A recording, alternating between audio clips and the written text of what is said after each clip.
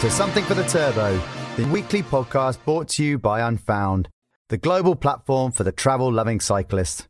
We're heading over to Southern California for today's conversation, as I'm very happy to be joined by Ryan Steers. Ryan is a former pro mountain biker and gravel racer, and we talk about his background, some of the races he's done from the Leadville 100 to the Dirty Kanza, some of the experiences he had, the lessons he learned from nutrition to pain, some of the other amazing events you may not have heard in the US that are definitely worth checking out, just the general cycling scene. We also talk about CBD, as Ryan is now working with Floyd Landis on his Floyds of Leadville project. That's a fascinating topic of discussion. We talk about wine, we talk about general travel, and I think it's a conversation that anyone who's interested in cycling and gravel biking, mountain biking, and travel in the US would enjoy immensely. Anyway, without further ado, here's Ryan.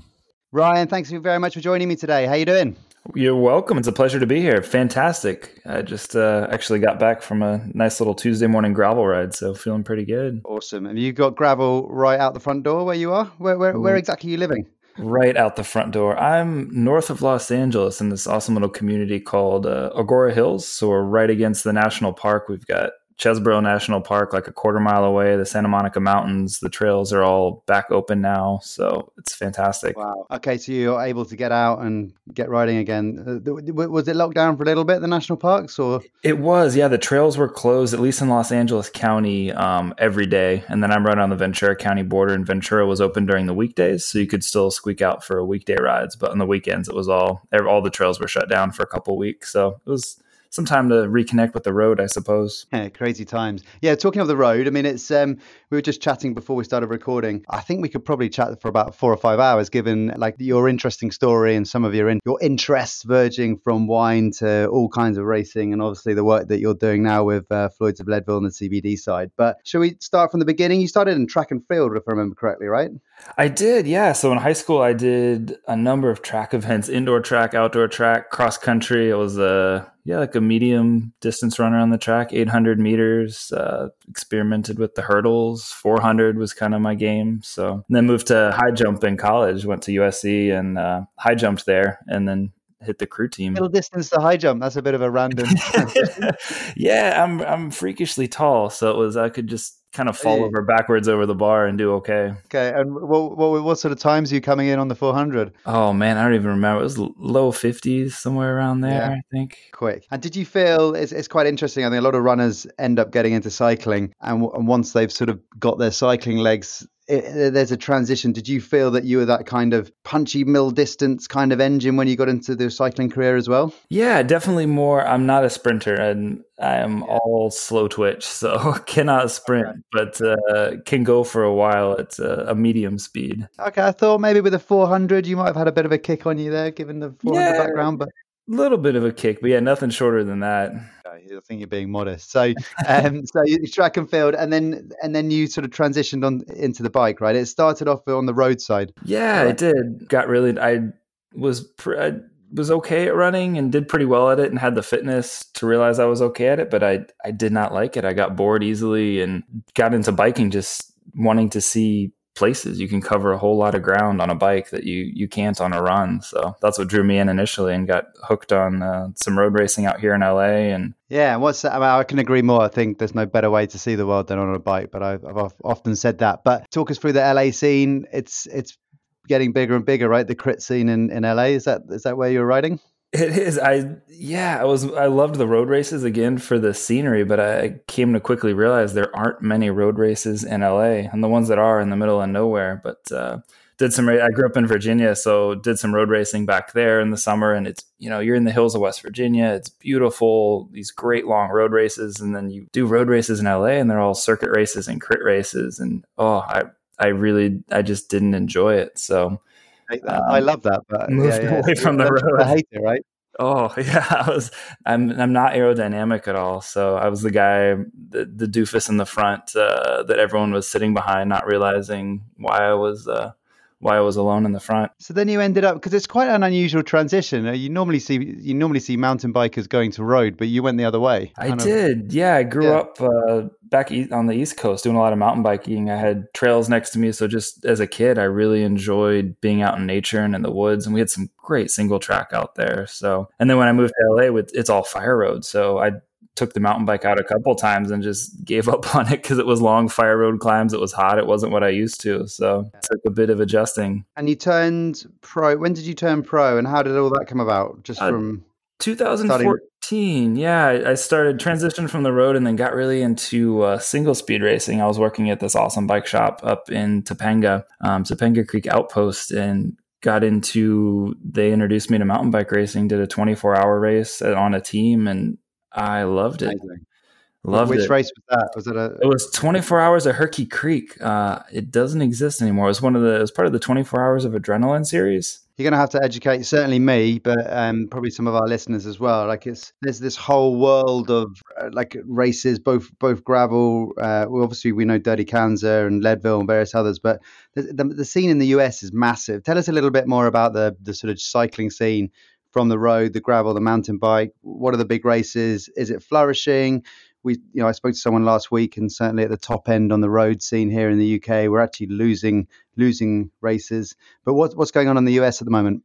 Yeah, it seems like it's definitely the road scene has slowed down. I know there's a bunch of local, like they were staple races out here, Redlands and those kind of things that the turnout has dropped way off, and everyone seems to be putting on fun gravel events, and that's where it's gravitating toward these. So that's it. Gravel's the new. We'll come on to gravel in more depth in a bit. But what about the big famous mountain bike races? What are the sort of big sort of long mountain bike races? Are they still thriving and going well? They are. Yeah. The biggest, at least endurance mountain bike race is the Leadville 100. That's the one everyone. Most people talk about and know up in Leadville there, and there's the NUE series, times, right? Yeah. The NUE series for endurance, National Ultra Endurance Series is big, and then there's the US Cup series. That's all the cross country ones that draws in the UCI pros. There's a couple UCI HC events, and then they've got all the other categories as well. So those are the bigger ones, like cross country wise. It's Benelli Park and Fontana and Vail Lake, at least out here. Those were all the cross country races. And you were doing those racing for a team as a professional before you moving to gravel? Yeah, I raced for a shop, Peddler's Fork. That's when I turned pro, I was with them, and then transitioned to Giant back in about 2017. Was on the co-factory team on Giant, and then the factory team last year. Cool. And that's I think I saw a YouTube clip of you. That's when Dirty Kansas was 2018 and 2019. You did that, right? Yes. I remember somewhat being filmed for that. It was a very delirious time. What's it like? I mean, I know I've got a couple of friends who've gone over and done it, but I'm sure there's many people listening that would, it's on the bucket list. It's probably become the premier or the most renowned gravel race anywhere in the world at the moment. Tell us a little bit about it, the organization, the experiences as a whole, as well as the sort of pain and delirium you mentioned as well. Oh boy. Yeah. It seems like along with a lot of these big events now, getting in is one of the harder parts, getting a spot. Leadville and Kansas, a lot of them it's lottery system. So fortunately there's if you're with a team or a sponsor, you can get a spot, but a lot of times it's lottery. So it's luck of the draw, but getting in, I'd done Leadville a bunch of times. I've done it 5 times now, and just figured, Kansas, it's, you hear about it being kind of rolling and flat, and it is no joke. It went out there, just completely underestimated the race and the amount of fitness that it takes. It is a brutal, brutal day. Hardest day I've had on the bike for sure. At least the first year I was underprepared for what I was getting into. But I think you're obviously understating yourself a little bit. I mean, you've been relatively successful. Had some good results at Leadville, but Kansas was kind of next level, is what you're saying, right? It was next level. Yeah, there's a big difference between 100 and 200 miles. I bet, yeah. Obviously half the distance, but mentally, like, I've done 100, I can do 200, and realize out there at the 100-mile point, it was like mile 105 the first year, it's completely fell apart, like Charlie horsing, cramps, and then you realize you have I had 100 miles left and I could barely turn the pedals. And I knew I was in huge trouble at that point. Yeah, it's funny. I have to confess, I don't think I've ever mentioned this to you, but I was actually following you during the race. And by 100 miles, you're kind of right up in the mix, right? I was doing okay. I was feeling pretty good. And I think I chatted with you. It was did a little blog or something the day before the race. Yeah, I remember sitting in the rental house chatting with you. And so I was watching it. I was like, "Shit, man, he's right in the mix. This is serious." And I was in Hong Kong at the time, so it was like a massive time difference, the other side of the world. And then, second half, I was like, "Shit, is he okay?" No, I wasn't. I was not okay. I think it was like top 10 or 20 at the 100-mile mark. It wasn't, it wasn't that far behind, and I was chatting with Jens, and then it completely went sideways. It's still awesome. And now you mentioned before you've metaphorically hung the pro wheels up now. Is that right? Just for fun? Yeah, just for fun. I'm starting to find some enjoyment in just riding again. I'm riding a lot with my kids, which has been great. My 6-year-old Rex is really, really into it now. Being out of school and living so close to the trails, he just wants to go ride his mountain bike. So we've had some great fun together. Super cool. And that's kind of an interesting question from a parenting perspective. I mean, given that you've lived that pro life, which is not a glamorous life, it's a hard life right at times. I mean, would you encourage him to pursue the cycling as much as he can or just ride for fun? I think just ride for fun. I would let him make his own decisions and do what he enjoys. And at least through college, the colleges out here have amazing mountain bike programs.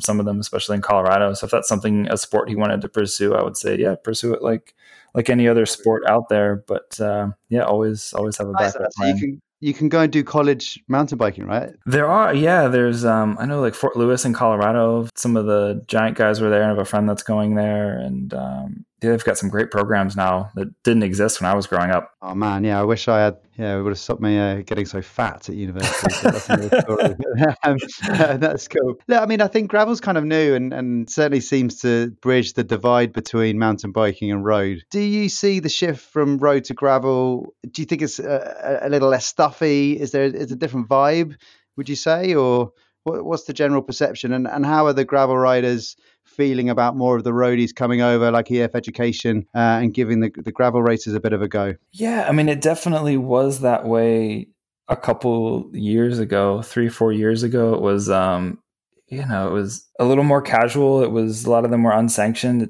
There's lots of beards and lots of beers and it was just a really fun vibe. And then it started to get more serious, as bigger sponsors got on and the rides got faster, and suddenly times that used to be top 5, top 10, you find yourself cracking the top 20 or 30, and the competition just goes up and up. And a lot of the road engines coming over with Grand Tour training. It's really hard to hang with guys on that level, but it still has the fun vibe. At least on the front row, it's everyone at that level is really chill and really fun, and there's a lot of high fives. And a little farther you get back, the people that are coming from the road for the first time, I know there's a little more nerves or anxiety about it. Yeah, I mean, that's kind of what it's managed to retain its soul, has it? Because it's kind of seems from the outside to have that vibe, and you hope that roadies aren't sort of turning up and wrecking it. Yeah, it's been a different feel, a lot of swapping poles to, kind of every person for their self aspect that's kind of started to infiltrate in the last year or two. So it's changing for sure. Yeah, there's, I think if we can knock the edge off the stigma around some of the cycling disciplines, and we might see that off the back of this pandemic as well. I was chatting to Chris McNamara last week. I think given certainly in a lot of the Northern Hemisphere, most of the road season's probably gone. So we're probably going to see a lot of roadies transitioning into like maybe cyclocross or mixing things up. So I think it'd be kind of cool if we try and mix all the disciplines up a little bit more. Yeah, and it's such a democratic genre. I mean, if you're Cat 4, Cat 3 road racer, you're never going to line up against the EFS guys or, be able to hold on to Lachlan's wheel for a while. And now, you go out to Dirty Kansas and suddenly you can, and you're riding with these guys, and you used to hang on. You can. Most of us probably. Well, it's called a neutral rollout. So okay, fair enough.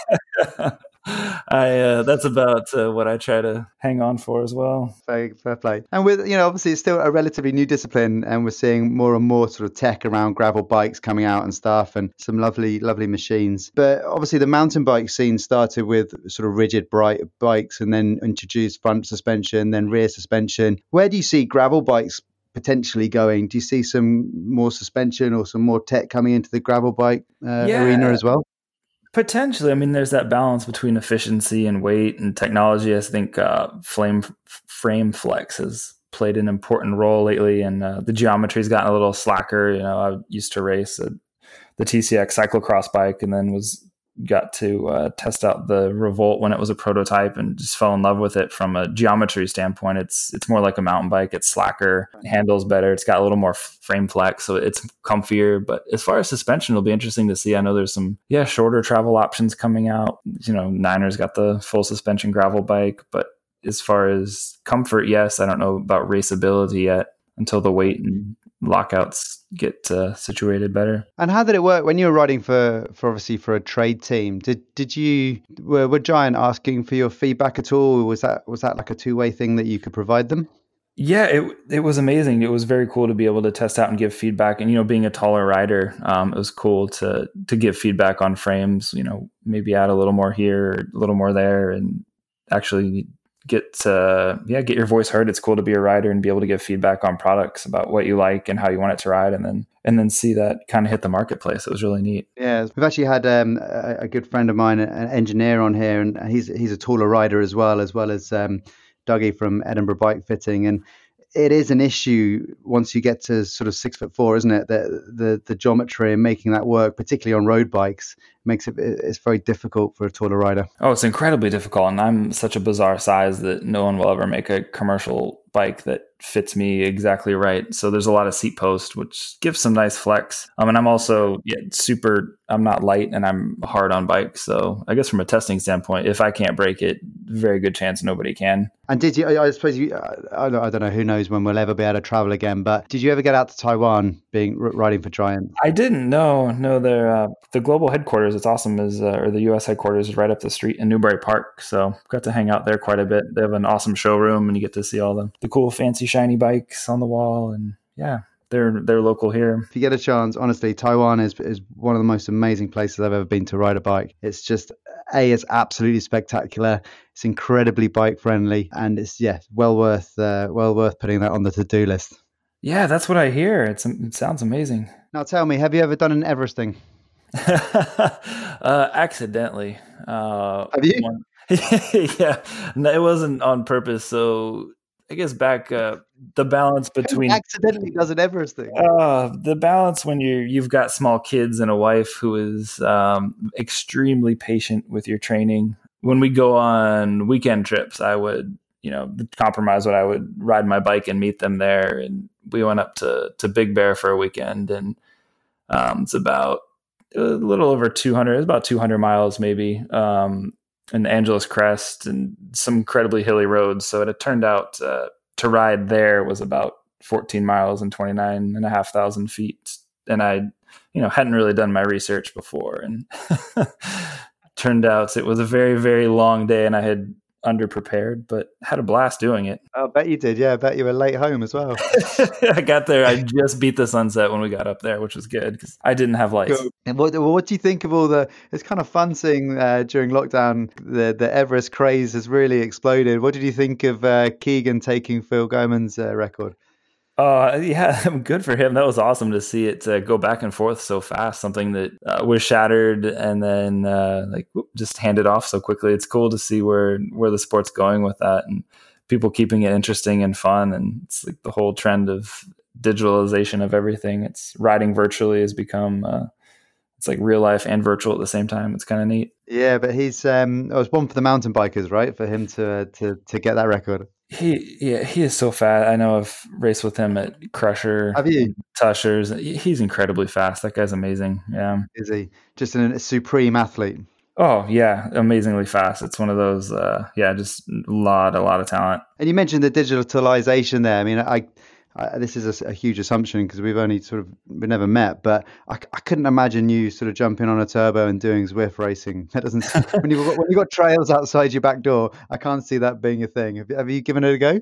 Yeah, I enjoy Zwift a lot. I'm friends with some other people there. Well, yeah, from a standpoint of when I can't get outside and train, we're fortunate to have amazing weather and trails here. And I was on it. I broke my collarbone a couple years ago, and that's when I immediately got the appeal when I couldn't ride outside, and I suddenly understood what everyone in Michigan and Wisconsin goes through, like 4 or 5 months of the year, and got the appeal. Yeah, exactly. Yeah. Once I tried it, and then for Floyd's of Leadville, we've started to do some Zwift events as well during the lockdown when people can't ride together. It's like, how can you get a bunch of people together for a group ride? Well, you do it on Zwift. So I think there's definitely a place for it. Yeah, no, I'm a huge fan of it, but just having seen some of your photos of where you live, I just couldn't imagine you doing it. But yeah, fair enough. It's just great. Yeah, I don't know about I see people post the screenshots of their Zwift ride, and it's hard to get excited about. Exactly. Don't get me wrong. I love the platform. I use it a lot. But, it's fantastic. And given that you've ridden, obviously you've raced competitively on the road and mountain bike and gravel as well. I wanted to ask you about Mathieu van der Poel. I mean, like it's a different engine. Mountain biking, road biking, and gravel biking. I suppose the perfect gravel rider has the endurance of a road racer and the sort of explosive power of a mountain biker. Would you say that's right? Have I got that right? Would you say, or? Yeah, it's in the combination of all three of those. I mean, it's like a different species. Like usually it's one or the other, and the fact that somebody can possess all of those qualities, it's amazing. Like if I'm a crow, he's like a peregrine falcon, and I don't even know how it translates. If you're a crow and he's a peregrine falcon, God knows what I am, but it's another story. It's nuts. And when I first started gravel racing, I said I loved it because you didn't have to do anything very well. I was like pretty decent road rider. I was a decent mountain biker. And then gravel, it's like if you can handle a bike well and you can ride long distances, then you can be a pretty good gravel biker. And now that's completely changed. You have to be really, really good at everything to be able to do it too. Hey, Ryan. Yep. Are you there? Sorry. Oh, shit the bed. I thought I'd lost you there. Hopefully we haven't lost the recording. I think we're still. I think my internet dropped out. Sorry. Where were we? Oh, no problem. Just the gravel racing. I was saying that. Yeah, when I initially got into it, I thought that gravel racing was one of those things you didn't have to be super great at anything, and that's why I enjoyed it and could do okay at it because I wasn't a sprinter. I wasn't the fastest on the road. I wasn't the fastest on a mountain bike, but if you combine all of the mediocre elements, you could do pretty well at a gravel race. And now it's completely changed. You have to be really good at all three of those things to be able to podium now. It's the talent level is incredible. And people that can do all three, I have the utmost respect for them, that you could train endurance and speed and somehow nail them both. Yeah. Did you think he's kind of an exception to the rule, or do you think we're going to see more people excelling cross-discipline? I think we'll find more people doing it as people realize that they can. It's one of those things that is relatively new, and as more people try it and have exposure to it, suddenly I think there'll be a new wave of athletes that are to figure out that they can do it all. And tell me, so obviously you hung the wheels up. What's keeping you out of trouble? What are you doing at the moment? Oh, at the moment, riding with my kids, working from home, which is nice. Have a flexible schedule and live in a great area where I can get outside a lot, doing yard work, cooking. Actually, most weekends have been filled with cooking, which I really enjoy. So. And wine. You wine. Know your wine as well, I understand. I'm a huge wine nerd and very fortunate to live next to some incredible wine country in Santa Barbara as well. So before all this, it was, a regular, at least monthly trip to go up and hit the tasting rooms and shop and do all that. So now just doing it from home. Excellent. And for us over here in Europe, what are you loving at the moment? What should we be keeping our eyes peeled for that's coming out of the West Coast? The natural wine movement's taken off a lot here. So the more European style. So we're finally getting on board with you guys. Lower alcohol, less ripe, more food friendly, higher acidity wines are definitely something that we're doing here that you guys in Europe have been doing for hundreds of years. So I think we're about on your page now. And you've been working with Floyd Landis more recently as well, haven't you? Is that correct? Tell me a little bit more about Floyd's of Leadville.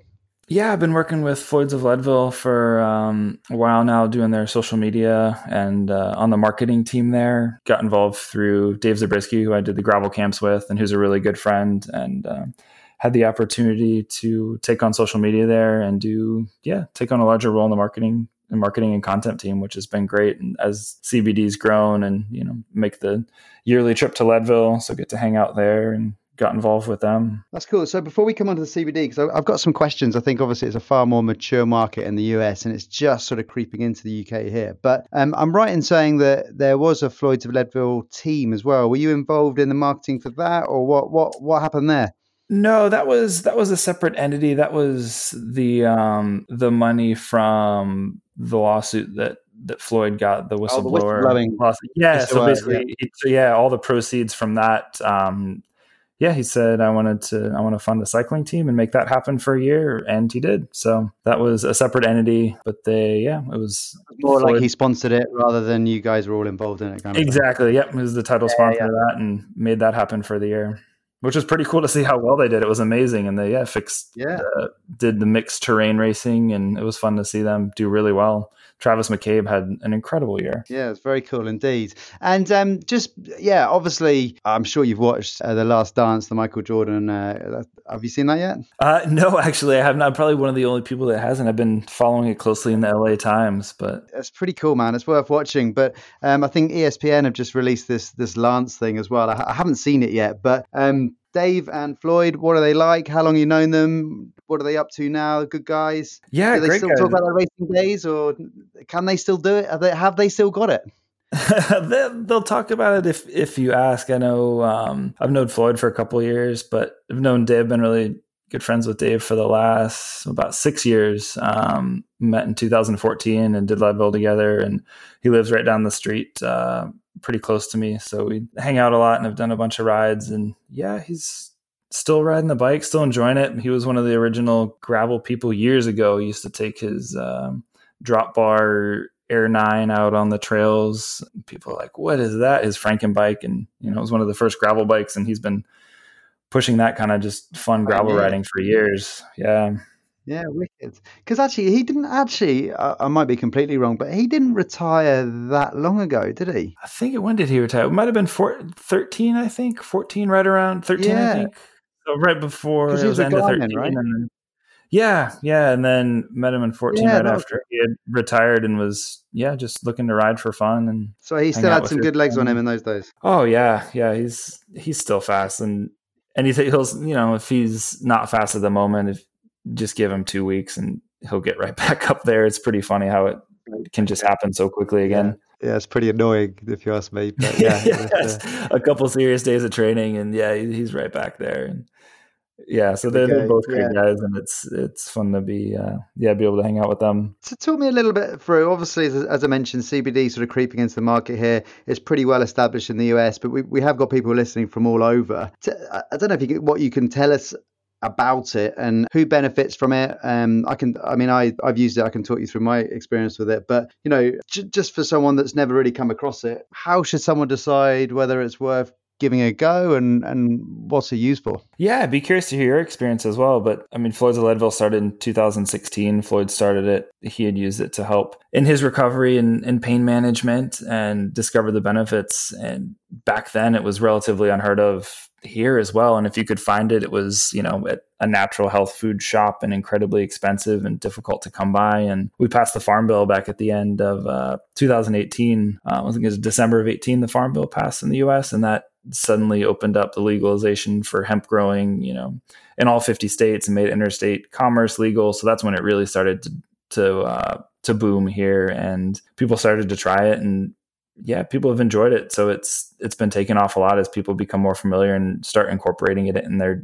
daily routines. And now athletes have discovered it as well. They're relaxing and recovering post-race, post-training, sleep. A lot of people use it to help them if they are having sleep issues or need a better rest. So people use it for that. Yeah. So because I think that there still is a stigma around HTC and CBD. So just to sort of clarify, verify that there's no THC involved in the products, is there? It's non-psychoactive. It's a derivative from the hemp plant. Help me out here. Am I right? Am I wrong? Yeah, so it is non-psych. Yeah, CBD itself is non-psychoactive, and so we offer Floyd's of Leadville has two lines. There's our isolate products, which have no THC, and that's just CBD isolate from hemp plants. And then our full spectrum products contain less than 0.3% THC, which is an incredibly low amount, and it's non-psychoactive. So that's like the whole plant extract. It's got all the more cannabinoids in there. And some research has indicated the entourage effect. So when it comes from the plant as a whole compound, it interacts with all the other compounds. So as an athlete, you can use, if you get tested and if you're worried about testing your THC levels, the isolate products we always recommend because they have no THC. So you never have to worry about testing positive for THC in your system if you're using those. And granted, cool. Yeah. And it's legal all over the US now in all states? Yeah, we can ship to all 50 states now. So yeah, legal. And what about abroad? Are you allowed to ship abroad, and do you ship abroad? No, abroad has different rules. We do not ship abroad. So we're just in the US at the moment. I know there's talk of European markets, and it's very complicated with international commerce of it. Yeah. And I've heard that, and that's quite interesting. As I said, I'll come on to my story in a little bit, but I mean, it'd be good to get your thoughts. Obviously, do you own the full life cycle? So do you own from farm to product? Now that's been the work of the last year, is integrating. Floyd had the foresight to start last year working with Amish farmers in Pennsylvania. So he grew up in Lancaster in Amish country, and a lot of these farmers had, they had grown tobacco, and it was kind of a depressed agricultural area from that, and helped them convert to hemp. So there's a full growing operation out there now, which is really cool. Then, processing facility. We have this really cool ultrasonic machine from Germany to process hemp. Yeah. So technology is full seed to shelf, which has been awesome to see because you can control all the aspects of it as well. And it helps keep the prices low too when you're manufacturing and growing and processing it yourself.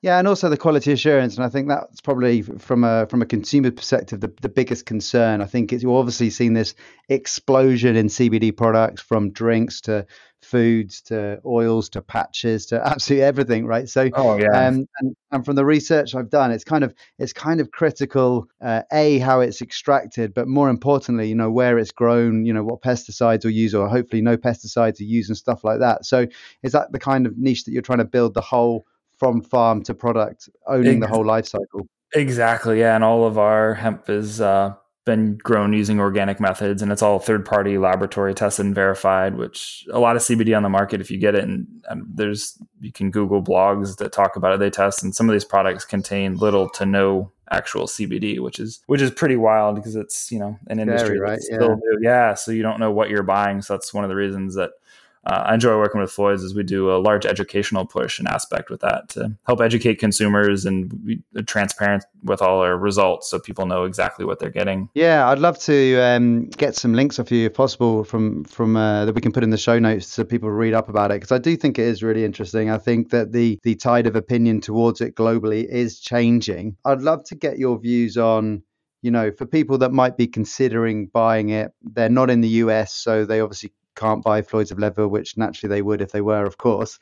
But what should they be looking out for in terms of what brand and what strength, and what questions should they be asking in terms of trying to figure out where it's sourced, etc.? Yeah, I think transparency is key. Any of the higher quality CBD products are going to tell you where they're coming from, and they're going to have published results. Like we have QR codes on all our products, so you can scan it, see the batch code, the test results, and you know what you're getting, rather than just picking up a cheap brand that has no information on it. So just do your research and know what you're buying, and make sure it's been tested and verified, and the company is transparent with what they're selling you. Make sure you're getting a higher quality product. Yeah, it's easier said than done though. If you go on these sites and try and really dig a little bit deeper, I think there's a lot of white labeling going on. So brands are using, white label companies and stuff. Yeah, there are, and there's reputable white labeling companies as well too. So any decent white label companies will have results as well that you can see if you find out. But talk to people. There's the shops that sell it. People that are in the industry or shops that sell it are more familiar with it as well. So if you're somewhere that you can't have easy access to it, then you can ask somebody that knows about it, that sells it, that they should be able to tell you, and just stay away from the cheapest stuff you can find online. It's generally never a good way to go. Never good. Yeah, exactly. Don't go cheap with stuff like this, which is very true. And what about the strengths that people should be? Because I've seen now there's some like crazy concentrations. What sort of strengths should people maybe start with, or look? I mean, what do you use CBD? What do you tend to? I do, yeah.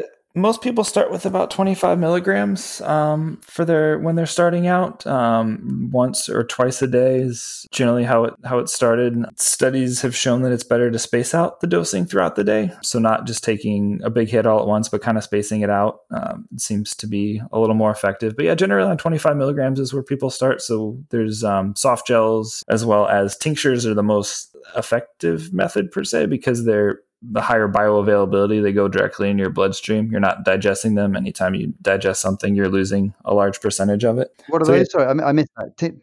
Tinctures. Tinctures, yeah. So it's like the oil, the pure oil with like the eye drop. The little pipette thing. The little bottle. Yeah. And a lot of people are terrified of them. They'll order and be like, "What do I do with this? I don't know what it is." And you just put a couple drops under your tongue. It's pretty easy, but it does, it has like an herbal taste, so that can turn some people off if they're expecting something that's flavored or sweet, or it's a strong herbal taste. But cool. And you use it for just general recovery from workouts? And I do, yeah, before bed, usually before bed and first thing in the morning before a ride. It's kind of a way it helps clear the mind a little bit too, I find as well.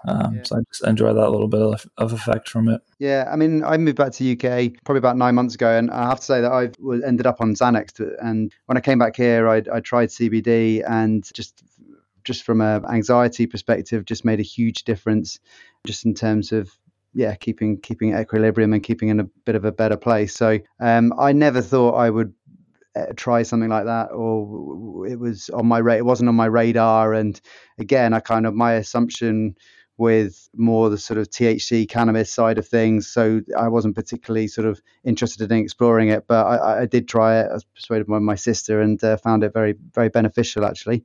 Nice. Yeah, I've got my mom uses it now, which is fun too, and she was totally against all that, and again had some anxiety issues, and is now a huge fan. So it's fun to see as people try it, and kind of word of mouth is a big one. Somebody tries it and recommends it, and it's somebody that you trust, and you give it a try and find out that, hey, it doesn't have the stigma now that it once did. It's nice to be able to try something without feeling like there's a stigma attached, and it's more of a widely accepted substance. And as well as obviously with Floyd's, you're doing some other freelancing stuff. I saw that amazing. Will you send us the link that we can put in the show notes of the trip tell us about that trip to Mexico, because it looked incredible. Oh yeah, it's a wonderful place. So I had a chance to go down a couple years ago to Copper Canyon back in the fall of 2017, and was dying to go back. So my friend Al, who has a marketing agency in Michigan, is a great dude and rides bikes, and his family, he actually spent a lot of summers there. His family restored this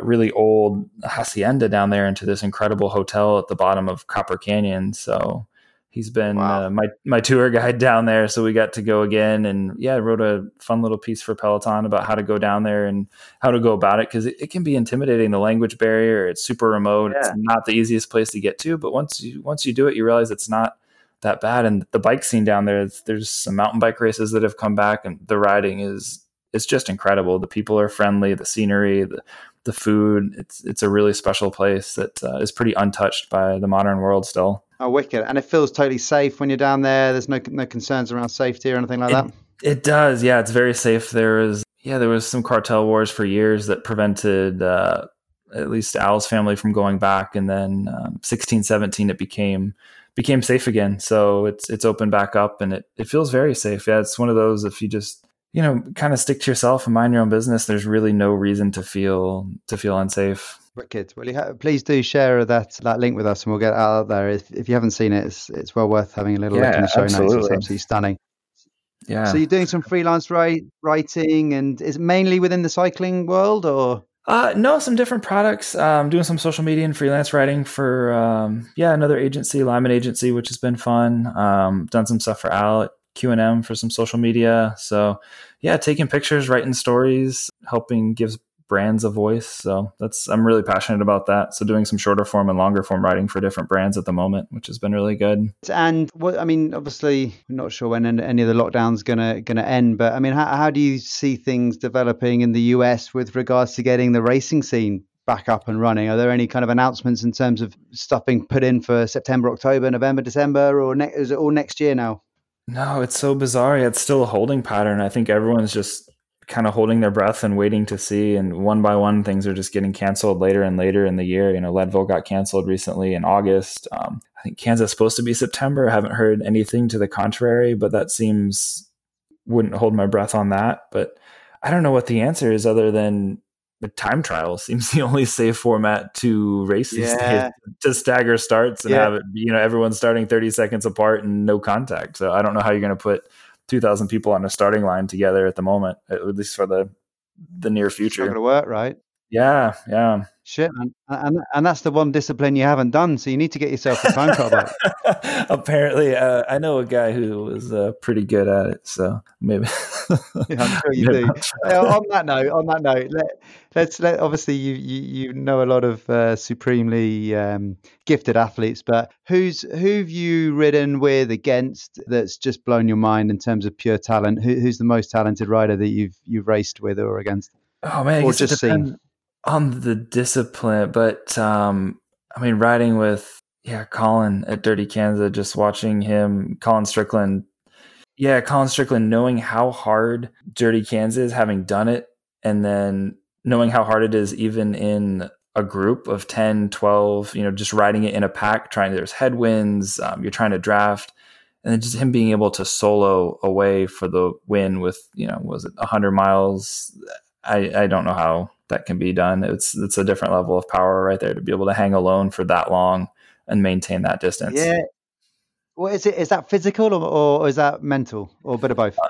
It's got to be a bit of both, but definitely physical. I mean, you've got to, from the form to being, your aerodynamics have to be spot on. Your nutrition has to be spot on. And then you've got to have the strength to be able to hold those watts because you're pushing 20, 30% more power on your own. So you have to have the power to be able to do it. It's absolutely nuts, isn't it? It's nuts, that's a good point. Talk me through, say, Dirty Kansas, 200 miles, the nutrition. On the nutrition side, how do you even start planning? What does it look like? Oh, I wish I knew. There's no... Yes, I've still experimented with it and found out it's such a hard balance of trying not...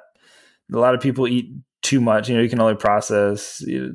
with like 200 calories an hour, something close to that. So it's, you either eat too much and get yourself sick, or you try to hold off, and pace it out, and then you end up bonking. And once you do that, it's so hard to recover from. So I'm a big fan of eating real foods. I like figs and baby bananas, stuff that my kids eat from Trader Joe's. I pick up a lot and ride with those, but it's spacing it out and then eating. Just timing your eating is a big one, and staying hydrated. Kansas races like that are hot. You're sweating a lot, and it's self-supported. There's not, people handing bottles every couple miles. So you really have to stay on top of when you're filling and how much you're drinking and eating. And is that, like, if I was to ask you, like, your favorite race, not your favorite, because obviously it's pretty painful at the time, but number one race to do, what would it be? Oh, number one race to do. For the gravel scene. Kansas, it's kind of a bucket list race. It's one of those, if you really, really, really want to test yourself, it's a great one to do. Crushing the Tushers is another great one. Burke's built something amazing in Beaver, Utah that's just punishing. You can do a race and finish on a mountaintop and never get that final descent is so frustrating, but so rewarding at the same time. What's the name of that one? Crusher in the Tushers. Crusher in the Tushers. Okay, we'll put that in show notes. That sounds sadistic. Love it. That's always a great training one as well, and beautiful country. You're up in the Aspens above Timberline, some of it in Utah and Beaver, Utah. So that's a really cool one. And the community comes out. You've got kids giving you bottle handoffs on the Cul de Crush, this incredibly difficult climb. So just the community involvement there is really special. And that's not, anyone can enter that. It's not a pure pro race, right? There's a lot for it. Yeah, anybody can enter. Yeah. And hasn't gone lottery at the moment. So that was when you just got to sign up early and get your entry. So that, if the world opens up to travel again, that would probably be other than Dirty Kansas from a bucket list perspective, that would be the one you suggest people look up and they want to give something a little bit different? Or what give us a couple of races that the people from outside the US should go and have a think about if they want to get over to the US and do some travel and do a race? Yeah, that one's really fun. I've done, let's see, some of the locally around here, one of the best. If you want some Southern California fun and get in the views and experience, Peloton puts on the Gravel Mob in November above Ojai. It's one of the most spectacular routes. It's about 70, 80 miles of just amazing terrain. You go to the top, you're in Los Padres National Forest. You can see, for 100 miles in every direction. Wow. It's a relatively small one, but it's one of those, if you're going to be out here for a week or traveling, it's one to incorporate. And Ojai is this beautiful little town, so it's got a really special little feel to it. That one's kind of near and dear to me as well. If you were only able to have one bike forever more, road bike, gravel bike, mountain bike, or potentially a time trial bike, depending on what happens in the next few months. You're not a time trial bike. I love my gravel bike. I have the Revolt, and I can do everything on it. I have 40s on there, and 99% of the trails around here I can do on it. Granted, more slowly than on a mountain bike. You can do the roads a little more slowly, and you can do the fire roads amazingly fast. So it's one of those that you can ride everything on, and I love it. It's a good challenge. Even the most boring trails will feel more fun when you're on a gravel bike, just in the drops, kind of railing. Yeah. Talk us through your gravel bike setup. What have you got on there? Yeah, it's a pretty much fully stock Revolt. Yeah, I run the 40 Maxxis Ramblers. Big fan of those. I've been running them for years. They've never really let me down. I've been using the Cushcore inserts for a long time now. I've been working with them since the early days, and it's amazing. You can pretty much not flat. It's between Cushcores and a Dynaplug. There's really it's a flat free setup, which is amazing. So you rarely get stranded. Yeah, that's a game changer. That is. Yeah, super long. Sorry, go ahead. Stem and post. Yeah, super long stem and post. I think I've got a 130 stem on there, and incredibly 130 and an extra long post for my freakish geometry. Yeah, hey, we talked about your freakish geometry a lot throughout this show. How tall are you? I'm 6'6", but I have 6'6". 6'6". Okay, no wonder you gave up road racing, man, because road racing must have been a nightmare to get a setup.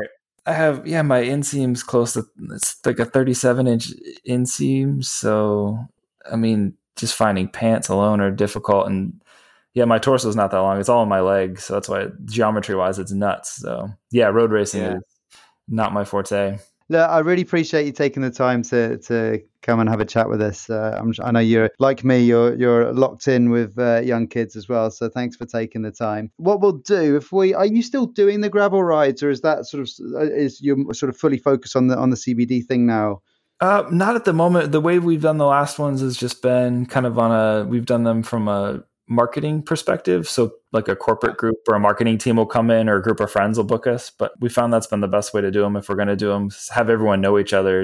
It's really hilly around here, and the riding's pretty difficult. So when you're riding with strangers, it can be a little more challenging. But when it's a bunch of friends or people together that know each other, or an event, it just works out better. So we're here as a resource. We do guided tours. So that's what I mean. So if there is a group of friends out there that want to go explore the Malibu Hills and gravel riding around it, they can reach out to you. And I suppose if anyone's got any questions just with regards to mountain bike or gravel riding and events in the US, they can drop you a line. Absolutely. And the same with regards to the Floyds of Leadville and the CBD as well. I mean, I really think it's going to become far more mainstream. I know it already is in the US. I suspect it will do over the coming months and years in Europe, here in the UK, and further afield as well. So let us know if you've got any information we can put in around just how someone gets over the hurdle of maybe trying it for the first time, and how safe it is and what it's all about as well. Yeah, absolutely. I'd love to share. And then, if anybody needs any route or ride or rental recommendations in Southern California, I'd love to be a resource for that. So don't be shy. I'm happy to help point people to the good spots. Wicked, man. Well, there you go. If you want to go out to Southern California, I have actually got cousins over there, so I would love to get out there, not too distant future, and maybe do an event or come do some riding with you. That'd be brilliant. Oh, absolutely. Yeah. Cool. Is there, have we got anything else? Any questions? Anything else that we've missed? Actually wanted to, there's another side project I've been working on that's pretty amazing. Got involved last year with SCC Tech Chain Lube, as started testing it and have an end on the digital marketing side now from just using the product at different races. It's the only chain lube I've ever used that is Kansas Leadville without reapplying or cleaning the chain at all. It's self-cleaning, adheres to the metal. It's pretty wild stuff. So been lucky to get involved with them, and it's a really unique product. So how did you find out about it? I mean, how do they make it unique? I mean, I don't know how lubes differ from one to the other. What's the secret? I know everyone thinks they're all the same, and I got a sample. What was it, 2 or 3 years ago? And it was one of those things like, all chain lubes are the same. Just tossed it aside, and then started using it last year. And it's one of those products that it has a polarity to it. So it's got a magnetic property that sticks to the metal. And it also has a detergent in it that cleans and pushes any particulates out to the surface. So they clean away rather than like getting stuck in the actual lube itself. So it self-cleans and it sticks to the chain, and it lasts. And you can use that on any chain, 300 to 400 miles per application. And it's mud, dust. I know it's the only thing I can, like when you're riding in dust around here that doesn't have your chain crunching and mud. Yeah, it's a pretty wild thing. So that's another little fun tidbit. Yeah. Will you please send us the link for that? And there's worldwide distribution with that, I take it, or ship. Yeah, it's big in the US. It's out of Salt Lake. It's still kind of a newer company, but I think ship anywhere worldwide. So that's nuts, because I read an article not long ago actually just about how detrimental a dirty chain can be to power. I think you're losing like 3 or 4 watts potentially. So if you're doing like a Leadville or a dirty Kansas and you've got something you don't need to reapply and it's keeping it clean for the whole race. Yeah. Why did you struggle? Why did you struggle last year? It should have been easy. Yeah, I'd struggled less, but it's one of those. Yeah, chains are one of those weird things too that you don't want to stop and clean it during a race, but you always wish you had when you're crunching and grinding, and you don't want to waste a couple minutes doing it. So drivetrain love. Well, I'll have to get my hands on some of that and we'll give it a test, but cool. We'll put that in the show notes as well. I think we've wrapped up pretty much everything, haven't we? Yeah. Good chat. Yeah, that was fantastic. Thank you. Excellent. All right. Look, really appreciate it. If anyone's interested in cycling in Southern California, in CBD, in chain lube or anything else, we'll make sure Ryan's details are in the show notes as well, so you can drop him a line. Thanks so much for taking the time, mate. Really appreciate it. And we will catch up soon, no doubt. Sounds good. Wine tasting tips too. Any tasting rooms in the Central Coast area, I'm your guy too. Oh, cool. Excellent. Very good. This is brilliant. I've got my holidays planned for next year already. Vacation, one stop. All right. You guys take care, stay safe, and we'll catch up soon, man. All right. Thanks so much. Thanks for listening. Please subscribe to the podcast. And more importantly, don't forget to download the Unfound app and join cyclists from around the world on the Hub. We'll see you on there.